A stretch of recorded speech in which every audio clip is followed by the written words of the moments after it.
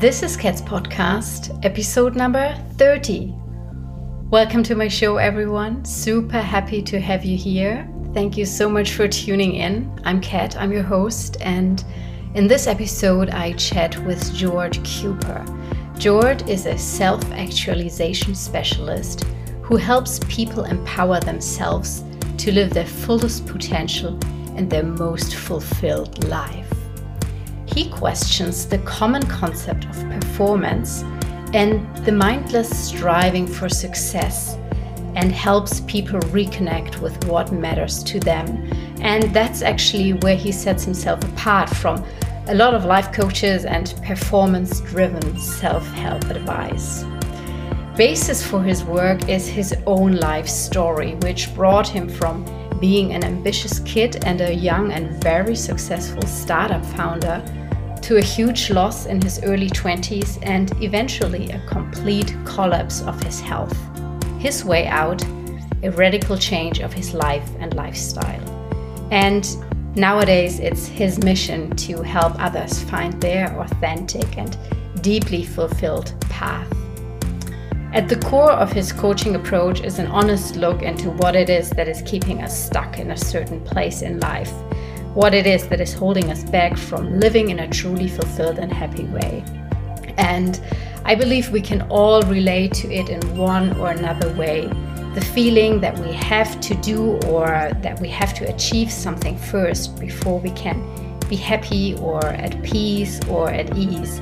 And as entrepreneurs or maybe even as employees, we might feel the need to reach that next career step or make more money or finish that prestige project before we deserve and we are able to experience happiness and fulfillment. So Jord helps us explore what's behind these beliefs, or should I say misbeliefs, and helps us reconnect with our own values. In this episode, we're exploring Jord's own inspiring story of walking the unconventional road, why striving for success is often linked to a feeling of lack, why self-help strategies often fail when it comes to true change and lasting happiness, and why performance and fulfillment don't have to be opposites but can go together.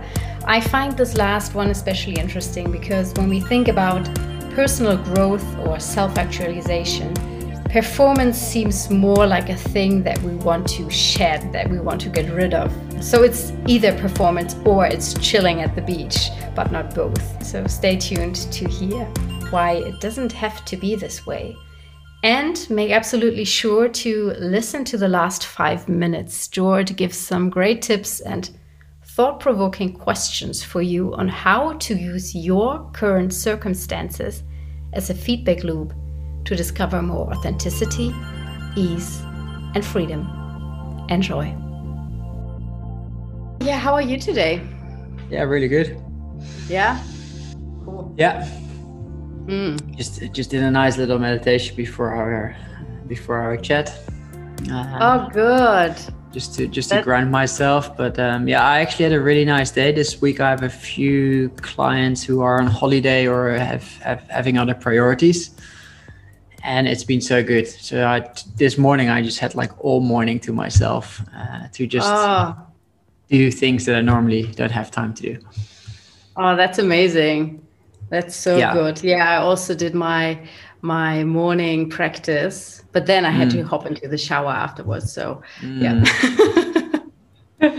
I'm very happy to have you on today, Jord. Welcome to my podcast. So yeah, your morning this morning sounded pretty good. So how do your mornings normally look like? It's not always that relaxed? Are you? No, it's not always that relaxed. It's actually quite interesting because a lot of people say, when people ask me, hey, what do you do? And I said, well, I run a coaching business, and there's this like instant reaction. Oh, that's so chill. So you can just do whatever you want. And I'm like, well, not really. Like I'm running a successful coaching business, which means is that I'm selling my time. So most of the time I'm serving other people, which I really enjoy, which I like. But it means that most of the time I'm in service of other people. My mornings are they're let's say I live in Bali and my mornings are a little bit different than most people's mornings, because here we really use the morning to start the day. So we wake up at 5:30. I do my morning practice, which includes some movement, often yoga, breath work and meditation. And then I go to the beach with the doggies. And that's such a beautiful moment of the day, just to start at the beach and then see them play and be in nature. Sometimes I go for a surf. But yeah, I really enjoy waking up with the light and living in a warmer climate. It's nice to wake up earlier and go to bed earlier. Yeah. Oh, I can imagine. Warmer climates are just so good. Yeah. I hope that one day I'm also in a warmer climate. At the moment, we're still going through what feels like a second phase of winter here in Austria. So it's again pretty gray outside, but well, eventually summer will come, I guess. So. So for the listeners, just introducing you a little bit, you're a self-actualization specialist, empowering people to live their potential. And on your website, say you have a disruptive approach to success and well-being. So what does that mean? That's quite catchy. It's quite catchy, yeah. It is disruptive in a way that it's different from the way we try to achieve success and well-being, or most people are trying to achieve success and well-being. But it's actually not very disruptive, because it's a human approach to success and well-being. And to define that, it is that rather than achieving some idea or a belief or a certain position in the future that's going to make you successful, you become really who you are, and that will make you successful. So rather than letting results define who you are and how you feel, you first become who you are. You step in that through authenticity, and from there you create the results, and those results will get you the most happiness and the most well-being, and also the most growth, because that's where you tap into your innate potential. It makes so much sense just hearing this, because it's like chasing happiness. When people think, oh well, if I get that new car, or if I, as you said, if I get that job promotion, then I'll be happy, or if I move to that new place. But eventually it's not. It's just like once you're there, then there's something else coming up that you want, or that you are chasing after. So yeah, your approach makes totally sense to me. Yeah, and I think the motivation for both is the same. So we have this hunger inside of us. We have this hunger, this motivation to actualize our potential. We all have it. But there's something along the road, along our journeys, and often this happens already in childhood, is where we need to separate ourselves from our authenticity, from our innate potential, from our gifts, from our personality traits, from our needs, from our emotions. And we learn to strive for something externally that will validate our worthiness, that will give us love and belonging, or that will give us self-esteem, or that will give us power. And through that way of thinking, we go out in the world and we start to make these decisions. And every time we feel that hunger to actualize our potential, we look for something on the horizon. We look for other people that have that power that we want, or that have that kind of success that we want, or a certain level of well-being. And we go after it. And then we hope that once we achieve that, then we are successful, or then we are powerful, or then we are happy, or then we feel great. But for a lot of people, that is the deception, because once they reach that point, they have this short moment, a brief moment of like satisfaction of achieving that goal. But then they still feel something is missing. And that is where, for at least for some people, the realization comes, hey, I've been giving up my authenticity. And everything that I have achieved certain things that I have achieved don't even align with what is important to me. Yeah, it's actually quite interesting, because when you were talking about that inner drive, So on one hand, we feel it, we are connected to our core, but then we have problems in, let's say, translating it or bringing it out into the world, implementing it.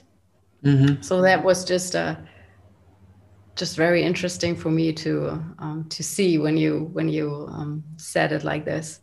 Yeah, it's fascinating. Like working with human behavior, like we all think we're very, very unique, but in a way we're also very similar to each other. We all share the same human needs, and when we grow up in a certain culture, and especially in a certain society, like level of society, we often also share similar values.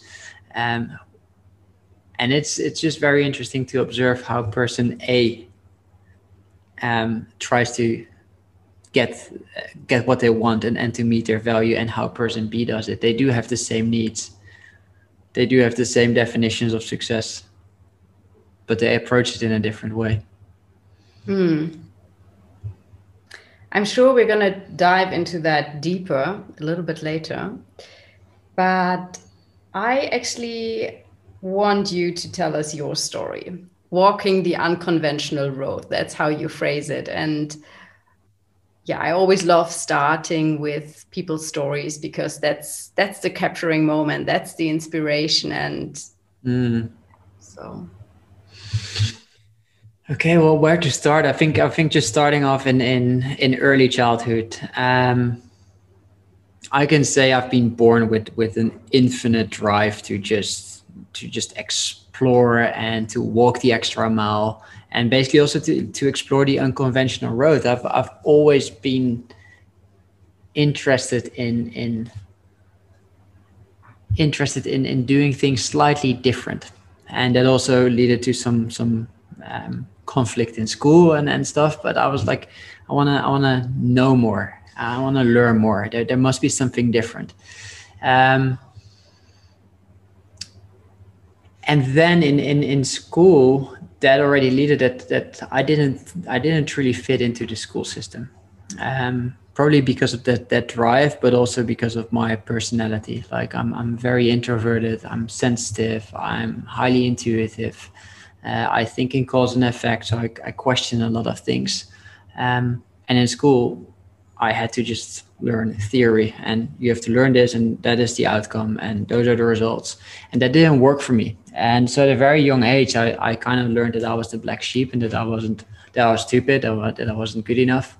And that had a big impact on me. And at the same time, I became very good at playing field hockey, basically from the start, but especially like in the first years.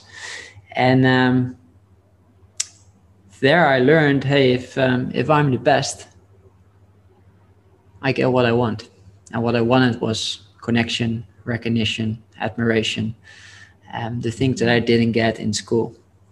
So that's already like I started playing hockey from obviously also from a place of joy and from that innate drive to just succeed, but also from a place of lack.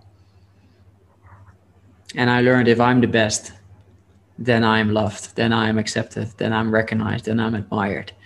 And basically that I started using that pattern for everything in my life. So from the age of, let's say 12, 13, I started applying it to each and everything in my life. And well, I graduated from university, then I had a few corporate jobs, did the same thing. And in those corporate jobs, especially the last job at DDB, an advertising agency, I noticed I was just hitting the ceiling.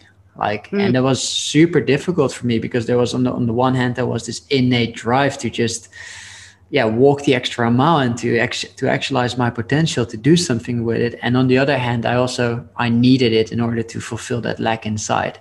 So if I couldn't walk the extra mile, if I could improve myself, it also had an impact on my self-worth. Obviously, I wasn't aware of all those things at that age. But then I decided to. We were working we were working with a lot of data-driven marketing for companies like KLM and Ziggo in the Netherlands. Based on what I learned, I was like, okay, hey, I can make this possible for smaller retailers in the Netherlands. And that's how I started my startup company.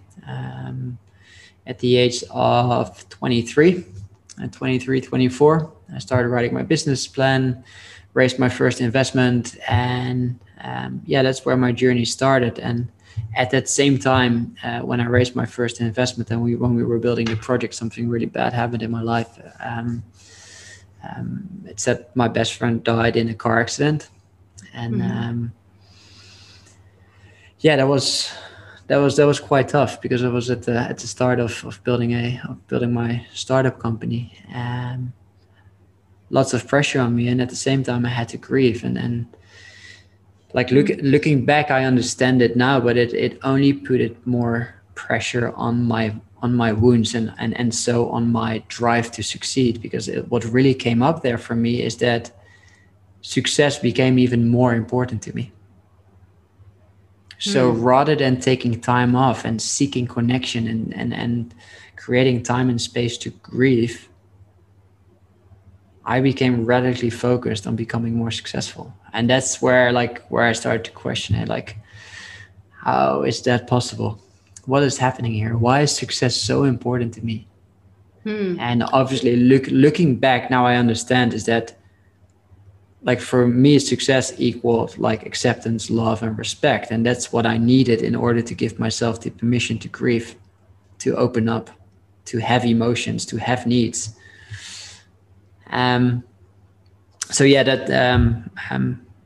That's how I started my startup journey, which became a 5-year journey, which has been beautiful. We grew the team. We had massive success in the Netherlands and even in Germany and Belgium. And then after 5 years of working really hard. What was the name of the startup? Did you mention Fanly, Fanly. Which was it was a loyalty platform for small and medium-sized retail businesses. So basically, like Starbucks has their own mobile application, and with that mobile application, people can buy, people can order, people can receive loyalty points, they can get discounts, they can give rating and feedback, and that's what we basically did for smaller and medium-sized retailers in the Netherlands and also in Germany and Belgium. Yeah, I wonder if I came across it at one point. I'm not sure. Could be. Anyway, that was a beautiful journey. But in that journey, I neglected my needs, my values. I gave everything up in order to succeed.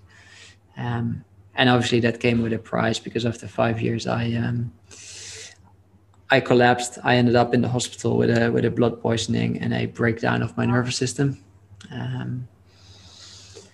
And that forced me to step down as the CEO of that company, which was very difficult, but at the same time, the best possible thing that could ever happen to me. Because that was the moment for me. I was still laying in the hospital in quarantine, and it was some sort of silent retreat, because I had to stay in quarantine for 3 weeks.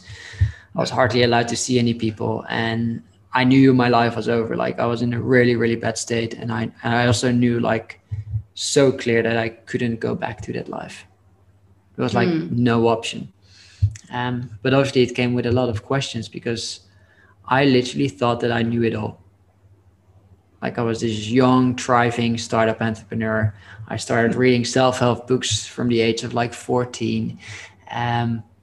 And I thought I knew it all. And then I was laying there in my hospital bed, looking at the ceiling. I was like, I don't know shit. I don't know anything. The only thing I knew is that, like, I wasn't able to go back. I had to start over. And I felt super confident in that. It was like, I don't know where I'm going. I don't know where this is going to lead to, but just like that giving up of I know it all, and giving myself the permission to step out of that identity of the extreme entrepreneur and having to be the best and whatsoever was basically a relief. And even looking back, like, especially with all the knowledge that I have around like traumas and adaptive behaviors, I can see how I subconsciously have manifested that disease in order to give myself the permission Okay. to get out of that situation. Get it. Yeah.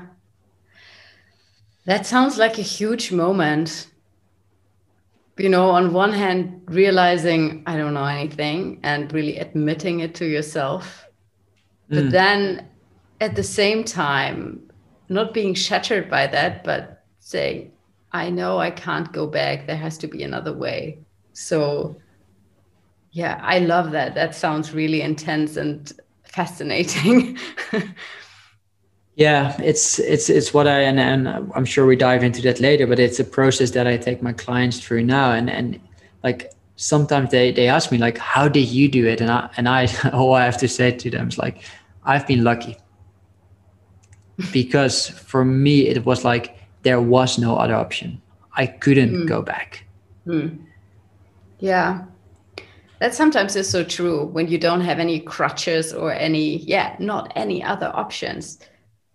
Yeah. When there's just no other option, it is actually easier, because otherwise we keep holding on to the past, and we it's very cliche, but we wanna stay in the comfort zone. So our brains will always choose certainty over uncertainty. So if we don't know where we're going, we will choose for what we already know, even if it's harmful. Yeah, it's crazy. So when you said, I just want to go back a little bit. You said you had this realization connected to the death of your best friend, that you were basically compensating for something with the strive for success. And then your breakdown. So how are these two connected time-wise? Was this realization something that came slowly, that was like a progress, or did you have that early on but then still went down the success road which led to the breakdown, or was it kind of going hand in hand? It's been a super gradual process. From the moment my best friend died, I remember it in my speech on his funeral. I said something like, they may have taken you, but they will never take me.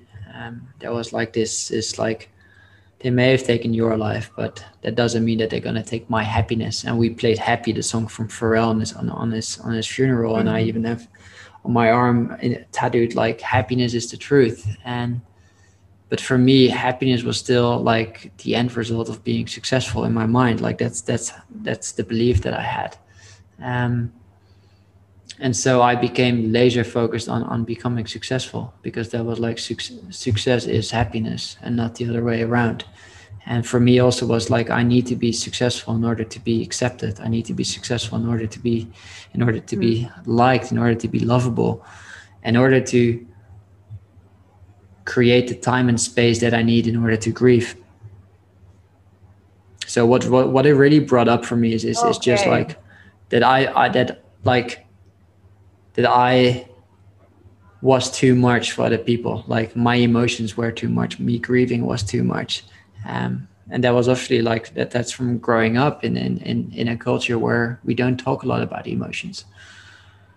So that was a very slow process. And obviously like that song "Happy" from Pharrell, that remained like playing in my head. And at the same time, like on this startup journey, I started to become more unhappy, and I started to compensate a lot for that through other means, like through either working harder, through partying, and through, well, you name it. And I put a halt to that at a certain point, like very consciously, like I don't want to party anymore. I don't want to compensate in that way anymore. Then I got into a beautiful relationship with my stepson, which gave me a lot of meaning.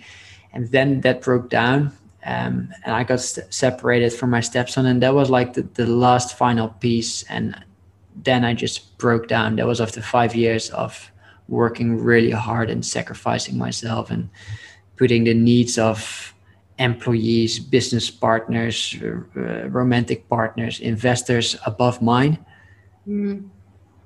and where my body just said, like, it's enough. So you already had this realization that there's something wrong, but you weren't able to grasp it fully and put a stop to it until you had your breakdown, basically. No, it's hilarious because it's interesting because I've been working with all sorts of therapists for the grief process. I've been working with coaches, like very, very like top coaches in the Netherlands and even internationally. And especially with those coaches, most of the work was still focused on performance and productivity, because if I would become better at productivity, I would have more time for myself. So they weren't able to address the real problem. If I would become better at productivity, I would have more time for myself. I just want to capture this because I think this could be like key in our further conversation and key for so many people. It's just like, okay, hold on. So the question is, what am I doing with my time if I really liberate some time? Well, and then obviously we see this a lot nowadays in personal development and in the personal development industry, or in the self-help, self-healing and whatsoever, where we all also promote a lot of people to meditate more or to do more breath work. But sometimes we also just need to question, like, hey, what are we compensating for? Like if you need 2 hours in the morning to remain a little bit calm throughout the day, then the question is, hey, how is your life aligning with what is important to you? Yeah, good point. Good point. And the same goes for all these productivity and performance-driven approaches. Do you really want to become more productive? Is that what you want? And so we need to question, why do I want to become more productive? Do you want to have more time? Time for what? Yeah. And that is the same with performance. Going back to my example of wanting to become successful. Yes, I wanted to become successful, but one of the key drivers in there as well, the unhealthy drivers, is I wanted to feel connected. I wanted to receive love in order to grieve the death of my best friend. Yeah. Yeah, it's crazy, that you think you have to be successful to have that more space to be able to grieve, but not allowing it yourself right up front. But I can say for myself, and as you said, looking at our society, I guess that's how we tick. There's always this, oh yeah, I will do that, but later, once I've finished this or that, or once I've achieved this, then I have the space. If I may correct you there, that's how we are conditioned to tick. It's not how we tick as humans. How we are conditioned to tick. Yeah, good. Yeah, sure. Correct me anytime. You're the expert. So. Yeah. So let's stay on that road a bit and dive a little bit deeper. So you already touched on it and saying basically a lot of the self-help tools out there and the common performance strategies, they are often a dead end when it comes to true happiness and lasting change. So from your experience as a coach with your clients are high impact, high achieving people that are naturally drawn to performance, and they know how to get the tools, and they believe they know how they can implement it successfully. Can you talk about that a little bit more, dive deeper into that?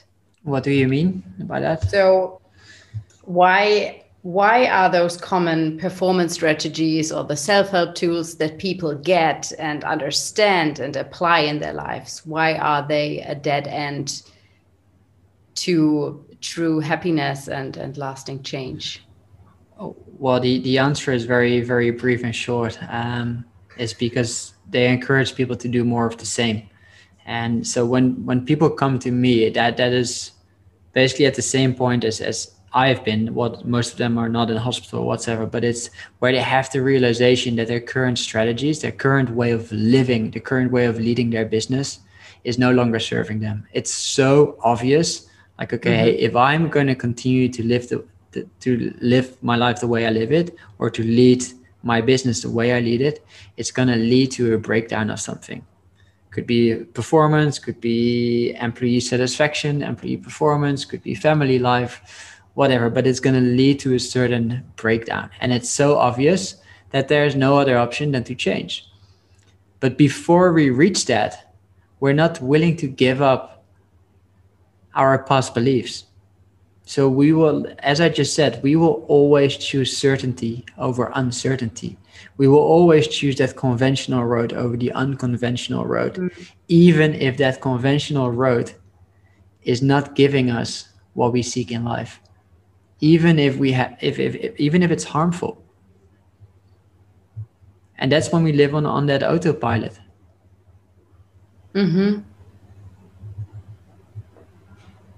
So how do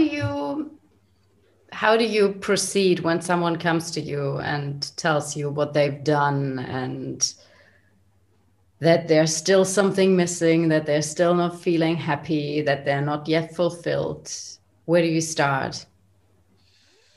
It's really, I use the word unpacking a lot. It's really just unpacking where they are in conflict in a certain area of their lives. So people come to me, and some people come with a business problem and it ends up being a relationship problem, or the other way around. But in both cases, it's often not a business problem or a relationship problem. It's a childhood problem. So it's an unresolved issue from childhood, where we're looking at unmet needs. So that can be an unmet need for safety, it can be an unmet need for love and belonging or self-esteem, but it's really unpacking it to see it, to eventually go back to, hey, what is the need that you haven't been able to meet for yourself? And that is a lot of the work that I do, is like helping them become aware of that and see if they can find more productive manners in order to meet those needs. So as I just mentioned, as we just discussed, sometimes we don't want to become more productive or more successful. We think we have to become it in order to get something else. So that is a lot of the work that I do with my clients, and how it works is that we don't work on all sorts of service level topics, but we really dive in on a certain area in their life where they experience a conflict or a challenge or like a big opportunity, but don't know how to move forward. Okay. So you start with you have a certain situation or a certain, I don't want to say goal, but probably a certain, or you phrase a challenge, right? They have a certain challenge, and that's probably the key case you're working on with a particular person. What the process is actually, it's I guide them through the 4 stages of change. And the first stage that we're all in is always denial, where we still focus on the external world. So we feel something is quite off already, but our focus on this is on the external world. So we project it. It's on could be our boss, it could be the society, it could be our parents, it could be in our relationship, but it's not us. We're still in denial. Then the reality of change becomes more obvious, and we're forced to start looking within. And that's when we go into the next stage, which is resistance. So that brings up a lot of resistance, because we don't want to look at our own weaknesses and insecurities and fears. But that is already like, I get them in that resistance phase. So that is offering that safe space that we together start to unpack what's really going on there.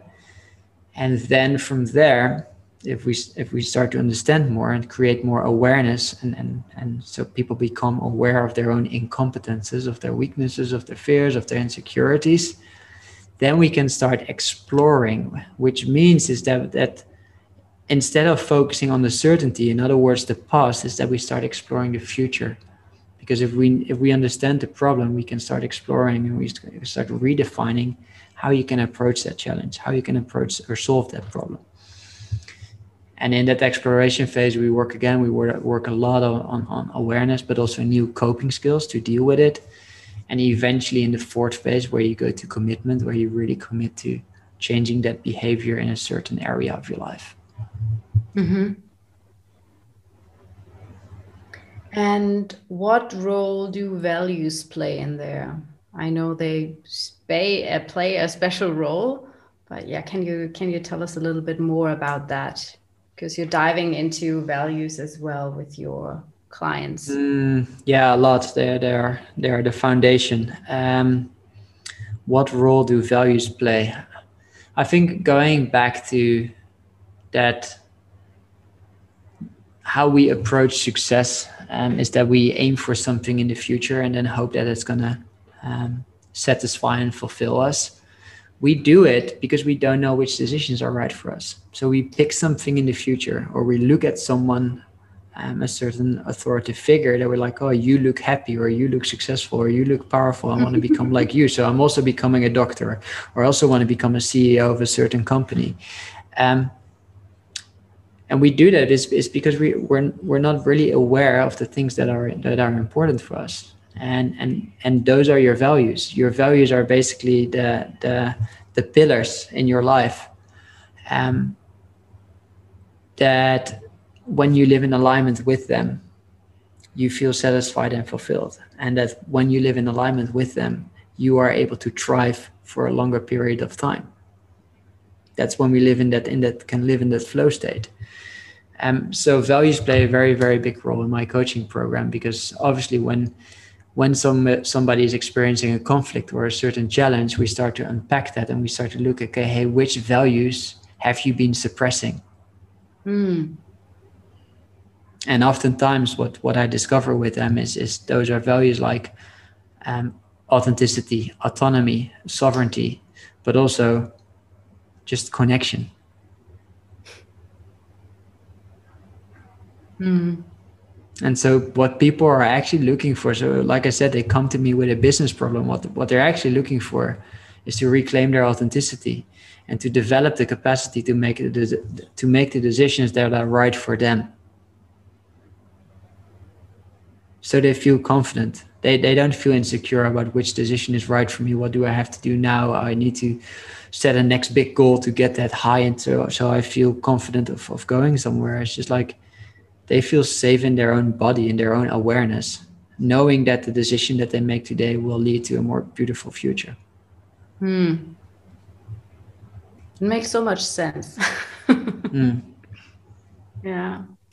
And that's what I find interesting, because performance plays a key role, or is like one of the key concepts in your work. And what I believe that we look at performance still very one-sided. You already touched on it, but let's go into that a little bit more. So, because often when we think about personal growth or self-realization or radical transformation, that's not directly correlated to performance, but you bring these two worlds, like the personal growth world, let's say it like that, and the performance world together in a good and healthy and sustainable way. So let's go into that a little bit more, because you said it's often actually quite necessary for people to have this realization, right? That these are not two opposite ends of the spectrum, but they can actually go quite well together.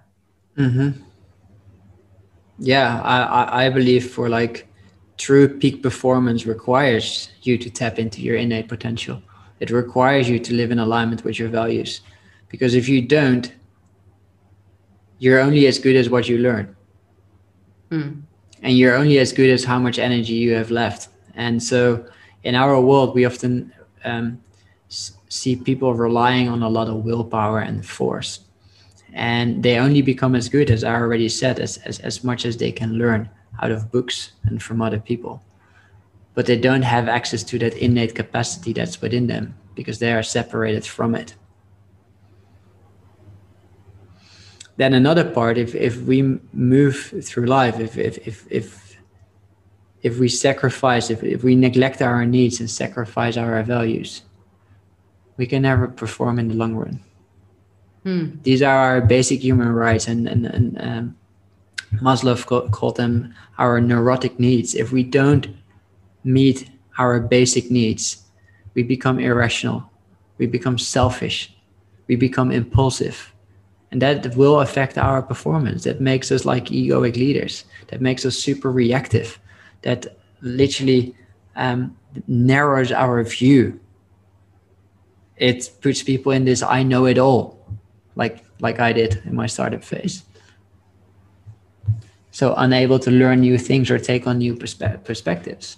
These are all things that are necessary for the infinite game, for a true peak performance. And so if we really want to actualize our potential and truly make impact and play the long game, then we must combine the two. Mm-hmm. And in our pre-chat, you said that's also something a lot of people struggle with, right? When they know it's the right time to make a change. Maybe they quit their job, they move to Bali, they hang out at the beach, and then after a while they're like, oh, something's missing again, or that's not me. They kind of feel it. So then we can bring performance back in and look at it and see performance. It's in the end, it's finding that middle ground. I think people that have been overachieving for too long, and whether they burn out or not, or they got so sick of the system that they were in, or the company that they worked for, whatever reason, some of them have a tendency to go to the other side of the spectrum. Is I am so free now, or I become a yogi and whatsoever, and they go from like the yang, the doing, to the yin, to the non-doing. And what they do there is that they separate themselves from something that is important to them, because obviously they were on that path of performance for a reason, because they value it. And then they separate themselves from something that's important to them, and they're going to seek it on the other side of the spectrum.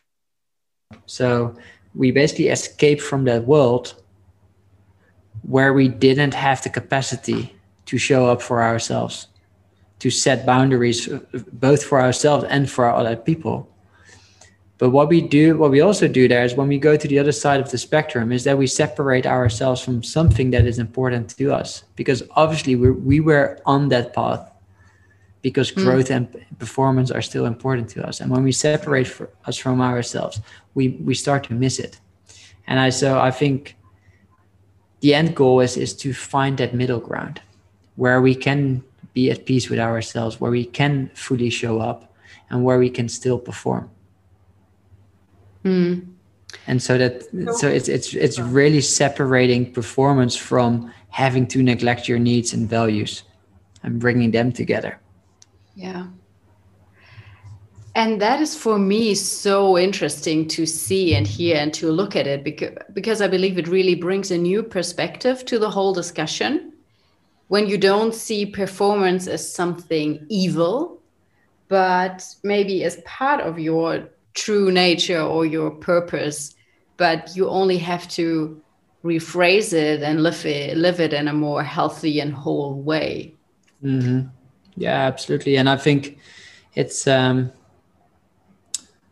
I spoke around this topic lately on another podcast, is we also just need new role models. And that's one of my main drivers is to help create those role models, is that we grow up and that we can see people build incredible businesses whilst that they're also taking care of themselves, and whilst they're good parents to their children.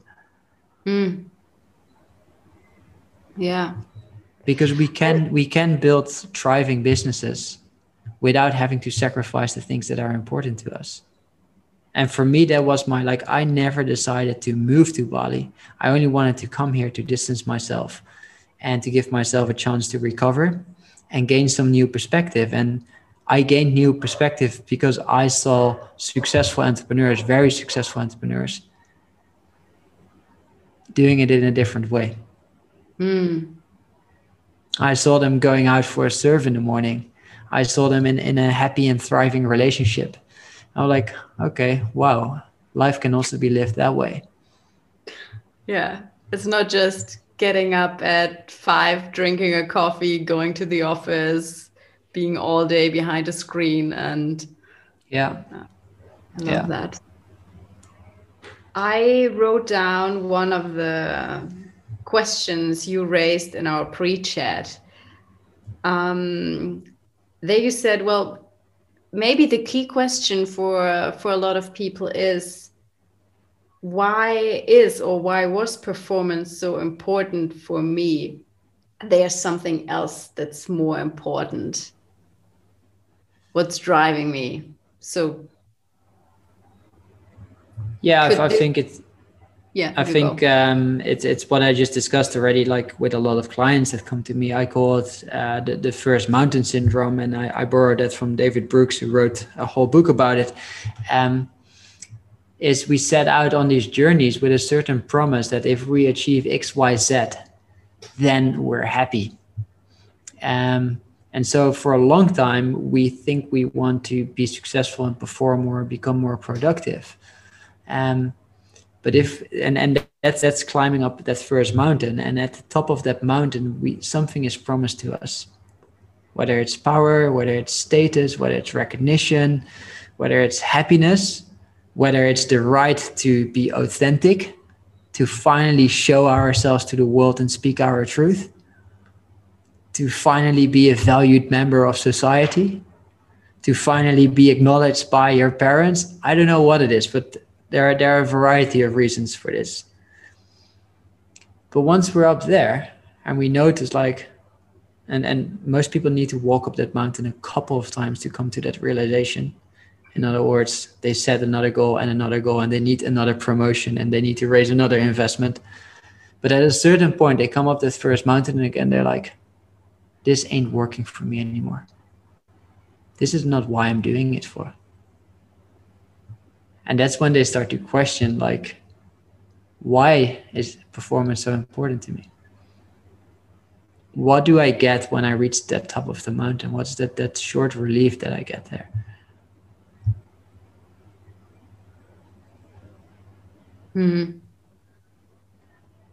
What is it that I'm after? What is the underlying promise? And even more important, what is it that I want to feel? Because in the end, we're just chasing feelings.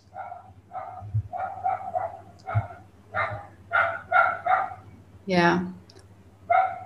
Which brings us back to the values, I guess, that are driving us inside. Are they also directly correlated to the feelings? The way I shape the value systems are directly related to our psychological needs, our basic psychological needs. And those are obviously related to our emotions. So when we are in conflict with them, when we neglect them, we experience all sorts of emotions, from sadness to anger to resentment and so on. And when we live in alignment with them, we experience all sorts of positive emotions, from love, belonging, peace, fulfillment. So they're definitely connected, yeah. But I think in the end, what we're all looking for is like, it's like, what is it that we want to feel? We want to feel safe in order to live our truth, in order to live our values, in order to unleash our innate potential. But in order to feel safe, we still believe that we first need to become someone or earn something from society or from certain people in our life. That's actually one point I wanna touch on. this feeling of safety, because that's often what, keeps us from walking the unconventional road. That's why so many people don't do it, because they feel, oh, well, if I'm leaving this, if I'm leaving my momentary home base, I'm not safe anymore. So you already talked a little bit about bridging these two worlds, or these two roads, the unconventional road and the conventional road. And I want to go into this just a little bit more, because on my podcast, there are a lot of people speaking about their freedom lifestyle, how they made that leap of faith, how they made their dream come true, left that conventional life to the unconventional life. So how can we bridge that also in regards to the feelings? Because you said to the values, and you said values are basically an extension of our gut feelings. And that was something that really resonated with me.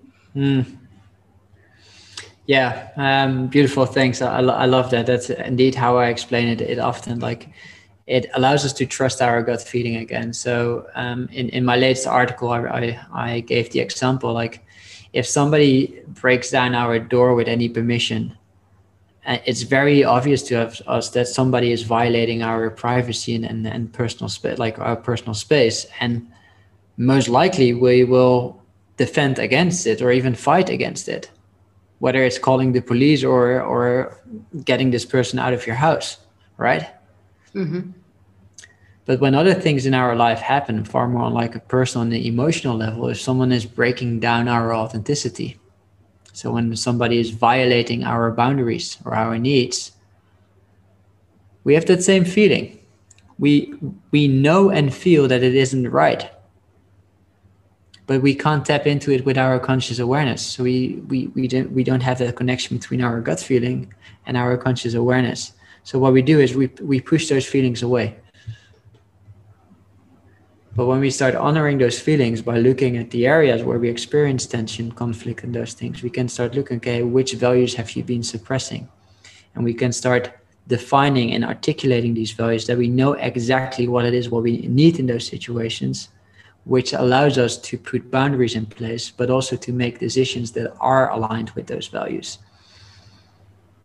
And that is the process that allows people to go on the unconventional road in a more gradual and gentle way, because it doesn't have to be always like, I live in Berlin now, I'm a high performer and I'm going to live in Bali. It doesn't have to be that way. Like we've been speaking about it, you can just walk that or stand in the middle ground, walk the middle road.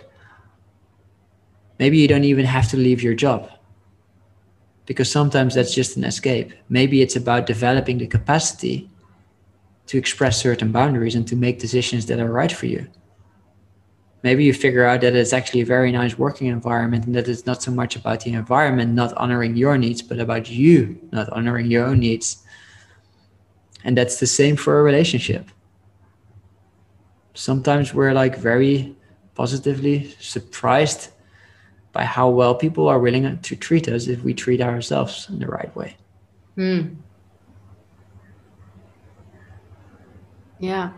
And sometimes we also come to the realization that we've been working in a very toxic environment, or that we've been in a very toxic relationship. So that we come to those realizations through stepping forward, through reclaiming our authenticity, through expressing our needs. And we know it's okay, hey, there's just no space for me here. And as a child, you were dependent on your environment. You were fully dependent on the support of your parents in order to survive. But as grown-up adults, we have an opportunity to leave.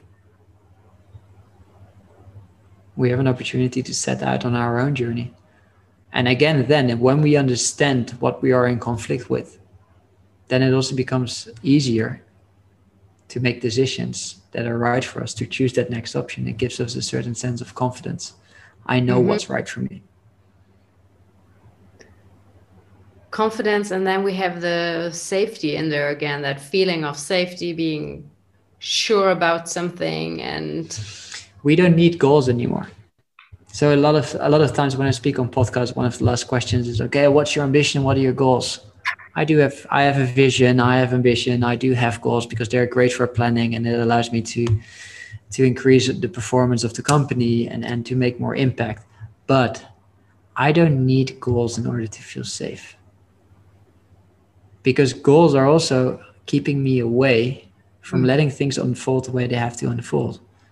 And I know by now, after walking or after being on this journey for 4 years and truly living in alignment with my values and refining them over and over again, I know that the decisions I make today result in a brighter future. Because I have so much evidence that the decisions I make are in alignment with the things that are important to me. So I don't need a goal. I don't need to know where I'm going, because I can trust. I know that my decisions will lead me to a brighter and more meaningful place. That is so beautiful. It takes away a lot of the stress in life. Yeah, I can imagine.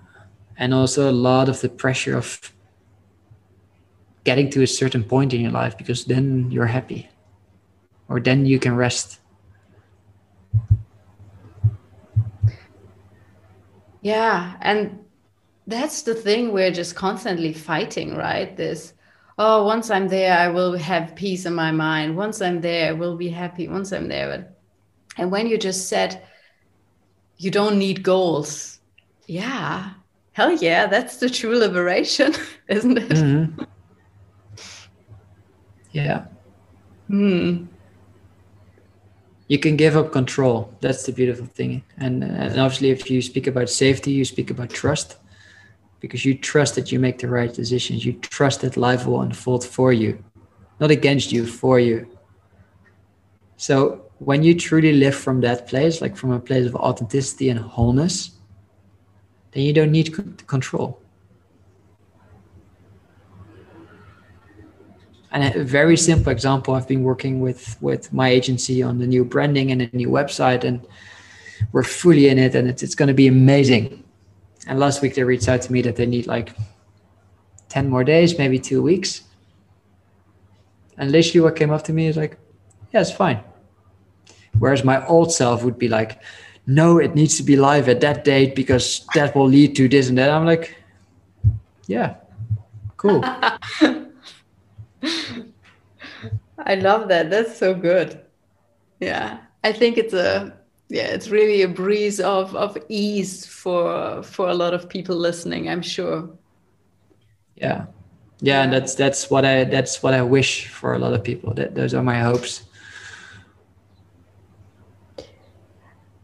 I would love to close, although these were beautiful closing words. I would love to close with a more of a concrete tip for the listeners, if that's possible.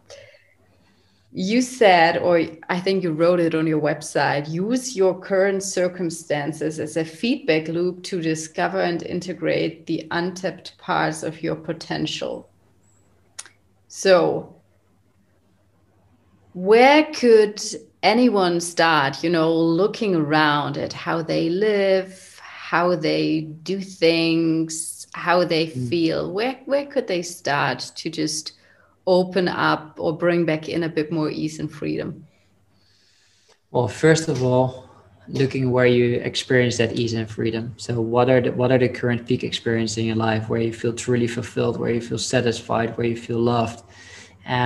If those things are already available, that's then super simple exercises. It's just asking yourself, hey, how can I cultivate more of this? How can I cultivate more of this in my life? And what is needed to do that? That is the easy part. But obviously, like we've been speaking a lot about internal tension, internal conflicts, or even external conflicts, challenges in our lives. And that's where the big opportunity is, because if these peak experiences are already there, we're naturally drawn to them. So that's all good. But it's the challenges that we often walk away from because we don't really know how to cope with them. So to make it a little bit more practical is I would ask you to just literally sit down and ask yourself, hey, where in my life am I experiencing tension, conflict, or a challenge? What is happening there? What is happening there? And get clear on that. And if you have clarity, you can go deeper there. Why is it happening? Is it happening because of external circumstances? Are you completely powerless? And I'm inviting the listeners there to start speaking from an I statement, to take back all the responsibility. So I experience this because I do X, Y, Z. Because I allow people to cross my boundaries. Because I choose to do. From there, you can answer the question as like, how am I coping with this challenge? Am I suppressing it? Am I pushing it away so I don't have to deal with it? Am I compensating for it? So yes, the challenge is there or the tension is there, but I choose to compensate for it through, could be binge watching Netflix, could be shopping, could be socializing, could be being even more busy so I don't have to deal with those feelings. Or am I truly taking responsibility to solve the problem? And if you're not yet taking full responsibility to solve that problem, then the question is, what would that look like? What would that look like if I take full responsibility for solving this problem?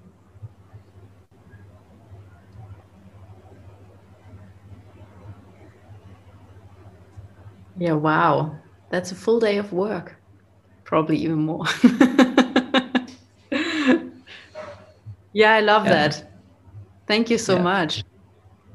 That's I hope you guys listening are walking away with a good impulse of food for thought, and are keen to sit down and just observe yourself and self-study yourself a bit more.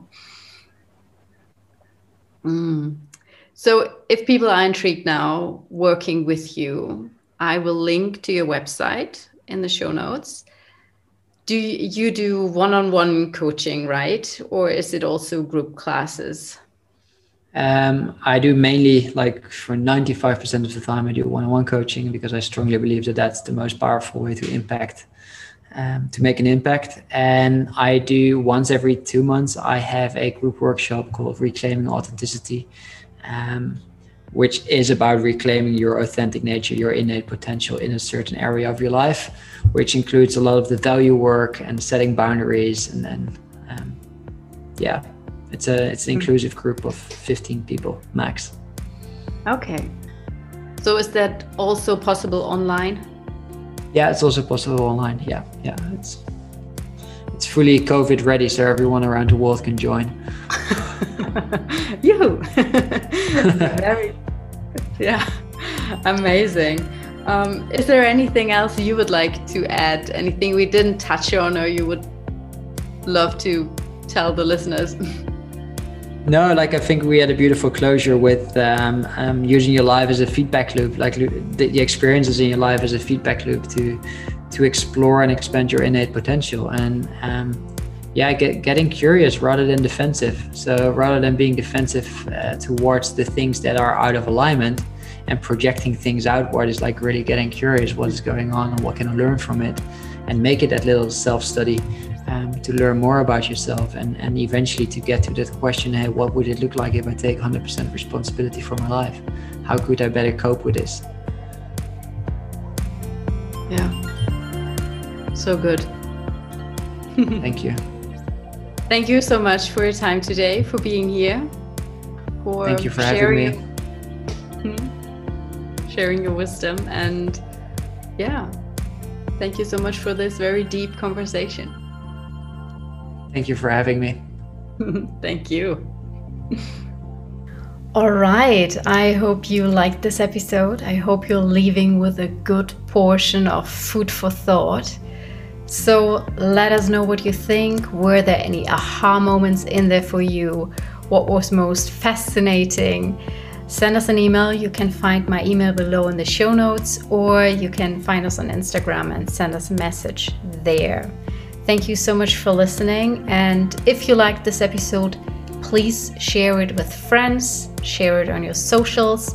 And if you're on iTunes or Apple Podcasts, you can also please leave a 5-star rating and a little review if you're inspired.